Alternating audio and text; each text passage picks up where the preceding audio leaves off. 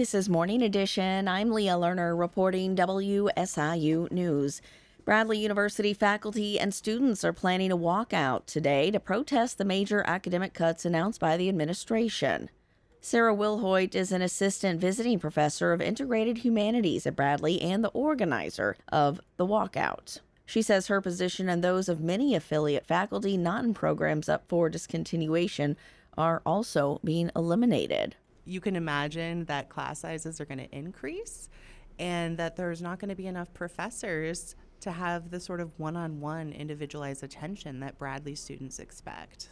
Bradley University President Stephen Standiford says he's aware of the planned faculty walkout and protests scheduled for today. I really respect the interest of my colleagues wanting to express their concerns. I will say that they have been very thoughtful about working with us to make sure we have specific rules and regulations around how you do protest on campus, and they've been very thoughtful about working with us to make sure that's done in an appropriate way, and I support the right to do so.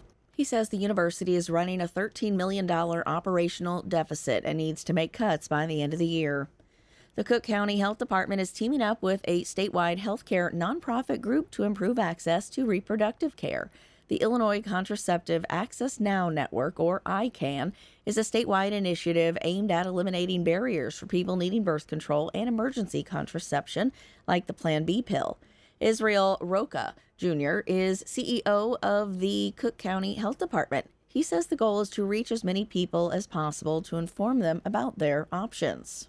Despite Illinois being a leader in reproductive care services, a study by ICANN showed that only 1 in 5 women were counseled about their birth control options, and about 500,000 people in Illinois do not have coverage for birth control. ICANN works with healthcare providers across Illinois to offer free or low-cost birth control and same-day access.